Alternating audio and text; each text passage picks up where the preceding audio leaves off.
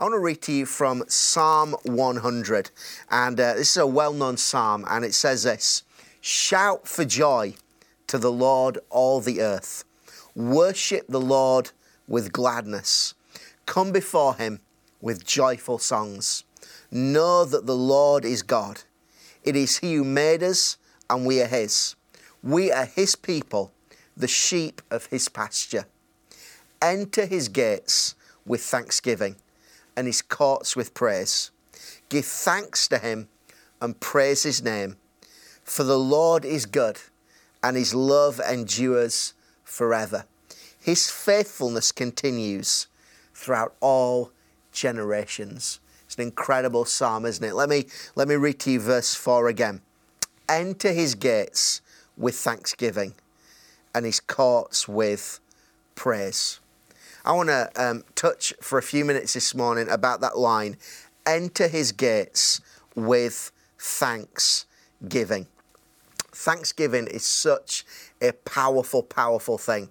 And this verse tells us that we enter through the gates of God with thanksgiving. Think for a moment about what a gate is. A gate, it gives you access into something. A gate gives you access into a garden or a house or a particular area. When you go through that gate, you are entering into something. And this verse talks about God's gate. You see, God has a realm, and it's called the kingdom of heaven. The kingdom of heaven is where there is healing, where there are miracles, where there's power, where there's provision, where there's joy, where there's righteousness. How do we enter through the gate? How do we enter into the realm of the kingdom? Through thanksgiving. God has a home, and it's called his presence.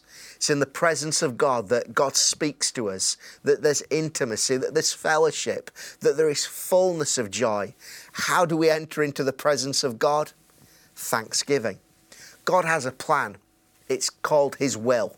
I don't know about you, but I want to see God's will done in my life in 2021. I want to fulfill the plans and the purposes that God has for me. How do I enter into the will of God this year? How do I enter into all that God has for me? Through thanksgiving. I wonder how many times we try and enter into all that God has for us, and we try begging, we try shouting, we try fasting, we try rebuking the devil, we try and, pray for 15 hours a day, we try all this stuff to enter into all that God has for us. And all of that is good, it's powerful in its way, but God here gives us the way, the means to enter into his kingdom, his will, his presence. It's the power of thanksgiving. I thought this morning that it would be such a powerful thing, not only to end this year by saying thank you to God for all that he's done, but also how powerful to enter into 2021 by giving thanks to God. How powerful to enter into this year with thanksgiving on our lips. The Message translation translates that verse like this: enter with the password, thank you. I love that. If I want to enter into all that God has for me, there's a password. There's a password into the kingdom. There's a password into his presence. There's a password into the will of God. And the password is thank you. I want to read to you for a moment from the book of Daniel. Daniel chapter 6.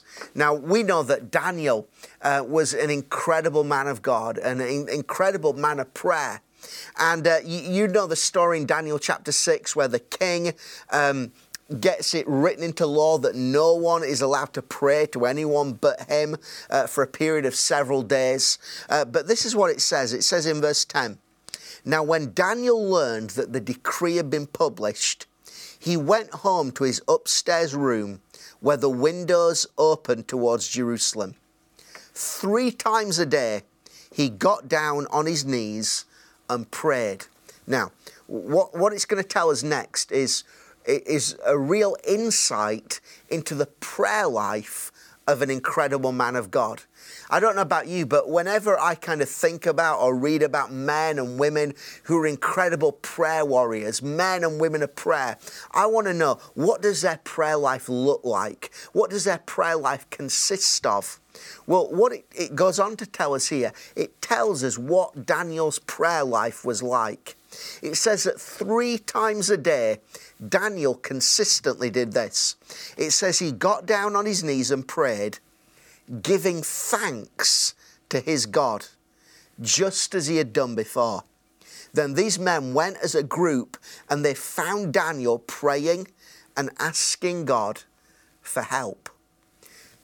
Those verses tell us that Daniel had 2 aspects to his prayer life: giving thanks and asking God for help. And notice which came first: thanksgiving. Before Daniel asked God for anything, before Daniel brought his needs or his requests or the needs of his nation to God, he first got down on his knees and gave thanks to God. I wonder if when we look at the life of Daniel, we see a friend of God, we see a man who enjoyed intimacy with God, we see a prophet, we see someone who angels were activated over his life, we see someone who enjoyed supernatural protection when, of course, he ended up in the lion's den a few verses on from this. I wonder if this power, this anointing that was on the life of Daniel, I wonder if it could be traced back to the fact that this man was a man who understood the power of thanksgiving. This man habitually, 3 times a day, got down on his knees and gave thanks to his God. I wonder how different our lives would look if we made it a habit in our lives. It's not a religious thing. It doesn't literally have to be 3 times a day. But I'm talking about a lifestyle, a habit, a consistency of certain points during the day, during the week, saying, right now, I am going to come into the presence of God, not to ask for anything, not to kind of bring any requests or petitions to God, but purely to give thanks to Him. Now, when you look at the life of Daniel, you might wonder, what on earth had Daniel got to give thanks for? Daniel had been taken prisoner by the Babylonians. He was a Jew, but the Babylonians had come, they destroyed his homeland, and they'd taken Daniel a captive. Although Daniel was a powerful man in the Babylonian kingdom, he was still there against his will. He was there, he'd been taken captive into the Babylonian kingdom. Even in this chapter, in Daniel chapter 6, the government of the time had put restrictions on how Daniel could or couldn't worship his God. I'm going to stop right there before I get too political. But the point is this: despite the restrictions that Daniel was under, nothing was going to stop him giving thanks to God. Despite the circumstances of being a prisoner in a foreign land, being in exile, nothing was going to stop him giving thanks to his God. This lines up with exactly what the Apostle Paul says in 1 Corinthians 5, where Paul says, give thanks in all circumstances. Give thanks in all circumstances. It doesn't say give thanks for all circumstances, but it says give thanks in all circumstances. I don't know about you, but I find it easy. If I get, a bonus in my paycheck, if, there's some kind of blessing or answer prayer, how easy it is then to give thanks to God. But what about when I'm going through difficulty? What about when I'm going through a test? What about when I'm going through a trial? It's not so easy then to give thanks to God, is it? But actually, this is the secret that Daniel found. It's a secret that Paul found. It's a secret that many men and women, not only in the Bible, but in history, have found. The secret of giving thanks in every circumstance, in every situation. I don't know about you, but 2020 has been a tough year, hasn't it? There's been some good days like January the 1st, and then it kind of went down a little bit after that, didn't it? But you know what? if there's something powerful that in the midst of lockdown we give thanks to God. In the midst of a pandemic, in the midst of financial worries and all the difficulties, health worries, in the midst of all that, we can discover the power of giving thanks to God. And some of us have found and experienced that power and that truth this year. Maybe you've gone through 2020 and actually, hand on heart, you've done more groaning and mumbling and complaining than thanking God. Well, you know what? It's not too late. You can close this year right now by saying, you know what? This year may have not been the year that I hoped for or dreamt of. But you know what? I'm going to thank God anyway. I'm going to thank God for His goodness. I'm going to thank God for His faithfulness. I'm going to thank God for all that He's done. I'm going to thank God for His wonderful salvation. If you look in the life of Jesus, Jesus was someone that understood the power of thanksgiving. In John chapter 6, it's the miracle where Jesus is preaching to a vast crowd of 5,000 men plus women and children. And He turns to the disciples at the end. He says, feed this crowd. And of course, the disciples panic. They realize that they've not got enough. There's a huge multitude of people, but only a little bit of bread, a little bit of fish. And they give it to Jesus. And this is what it says in John 6:11. Jesus then took the loaves, He gave thanks, and He distributed to those who were seated as much as they wanted. He did the same with the fish. Do you see that there's a powerful principle there? Before Jesus distributed the bread, He gave thanks for it. Before Jesus distributed the fish, He gave thanks for it. Was the bread enough? No. Was the fish enough? No. But He thanked God for the little. Had God done a miracle at this point? No. But could it be that the prayer of thanksgiving opened up the gate of the miraculous? Could it be that the offering up of thanks opened up the gate of the supernatural? I want to suggest that thanksgiving is God's miracle grow. You know that stuff that you put on your grass and it's meant to cause it to grow and be all healthy? Thanksgiving is God's miracle grow.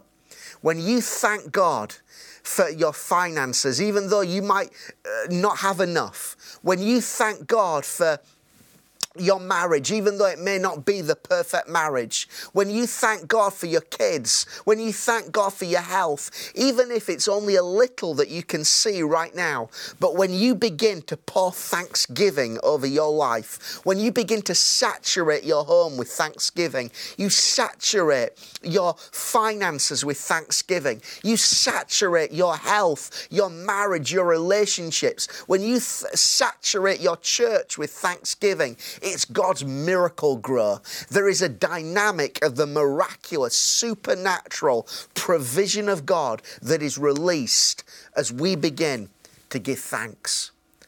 I remember hearing about the great man of prayer and faith, George Muller. He had a ministry down in the south of England, I guess, 100 odd years ago now, where he had lots of orphanages that he built purely by faith. I think if you kind of read the story, it's the equivalent of millions of pounds that he raised, but never asked for a penny, or just prayed it all in. An incredible story. I encourage you to get a good biography of George Muller, because it's really inspirational stuff. But, you know, you read, there were times when George Muller would come down. It would be breakfast time, and all the children would be sat there with their plates, their spoons, knives, forks. They'd be waiting for breakfast, but there wouldn't be any food in the cupboard. But George Muller, instead of panicking, instead of complaining, instead of, arguing with God, why me, God? What are you playing at, God? Instead, George Muller would just stand at the head of the table and he would give thanks. And he would encourage the orphans to give thanks. And they would say grace and they would thank God for the food that he'd provided. What food? It hadn't yet turned up, but they were thanking God anyway. Wow, I wonder how that would be a game changer, wouldn't it? If instead of waiting for the miracle to give thanks, we gave thanks for the miracle before we'd even seen it. And there would George Muller, he'd be standing there giving thanks to God, and suddenly there would be a knock at the door. It would be the baker. God woke me up in the middle of the night and told me to break this bread for your children.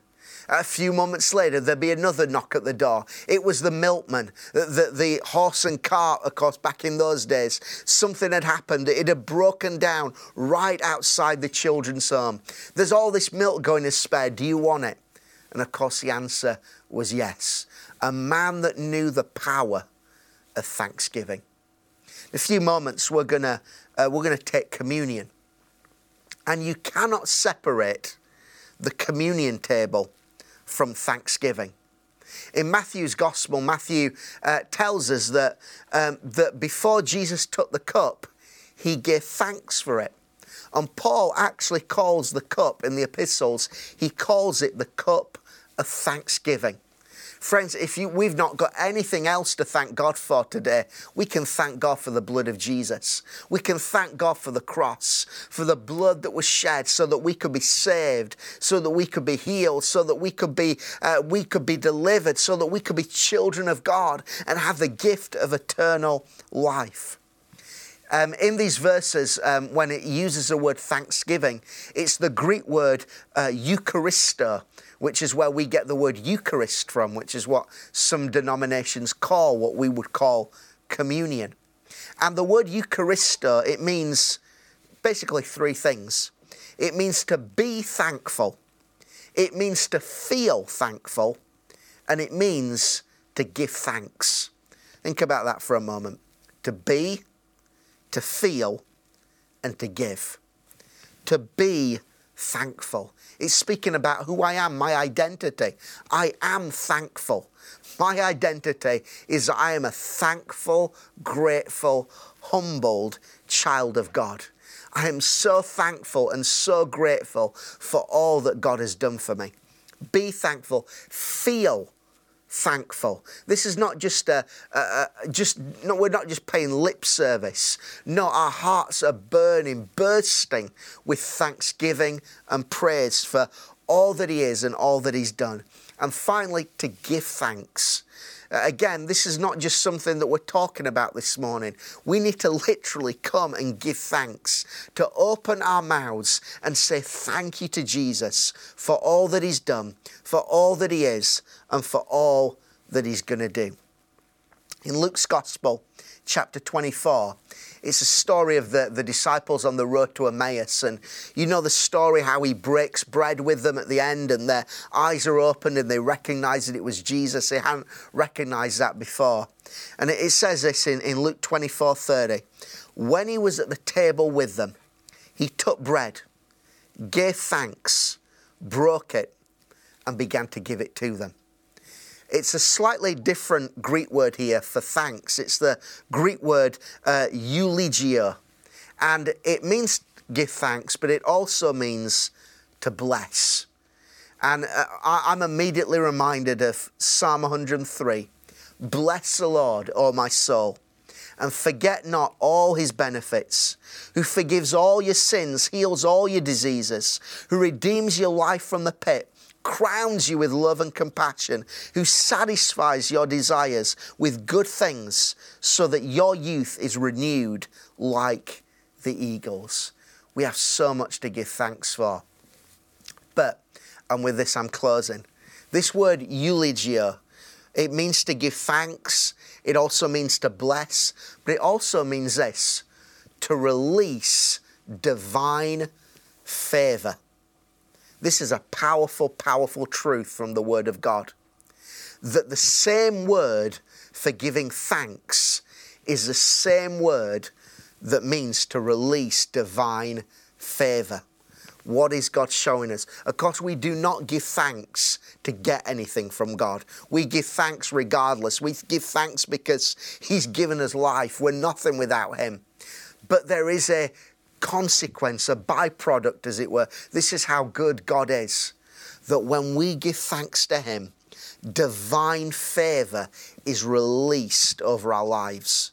I believe that in 2021, God wants to marry us to his favour. God wants to cause favour to be exploded in our lives and in our church. And if we want to tap into this favour, we do so by giving thanks to God. In fact, if you look again at that word eulogio, in that root word, it also contains the words for prosperity and for well-being. Wow, that's interesting, isn't it? Is there a link between financial prosperity and thanksgiving? Makes you think, doesn't it? Is there a link between well-being, health, wholeness, and thanksgiving? I'll leave that to you to work out where you stand theologically.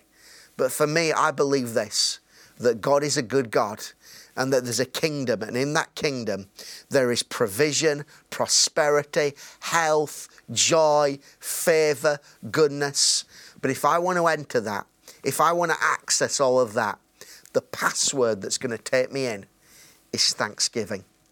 A.W. Tozer said this: gratitude is an offering precious in the sight of God.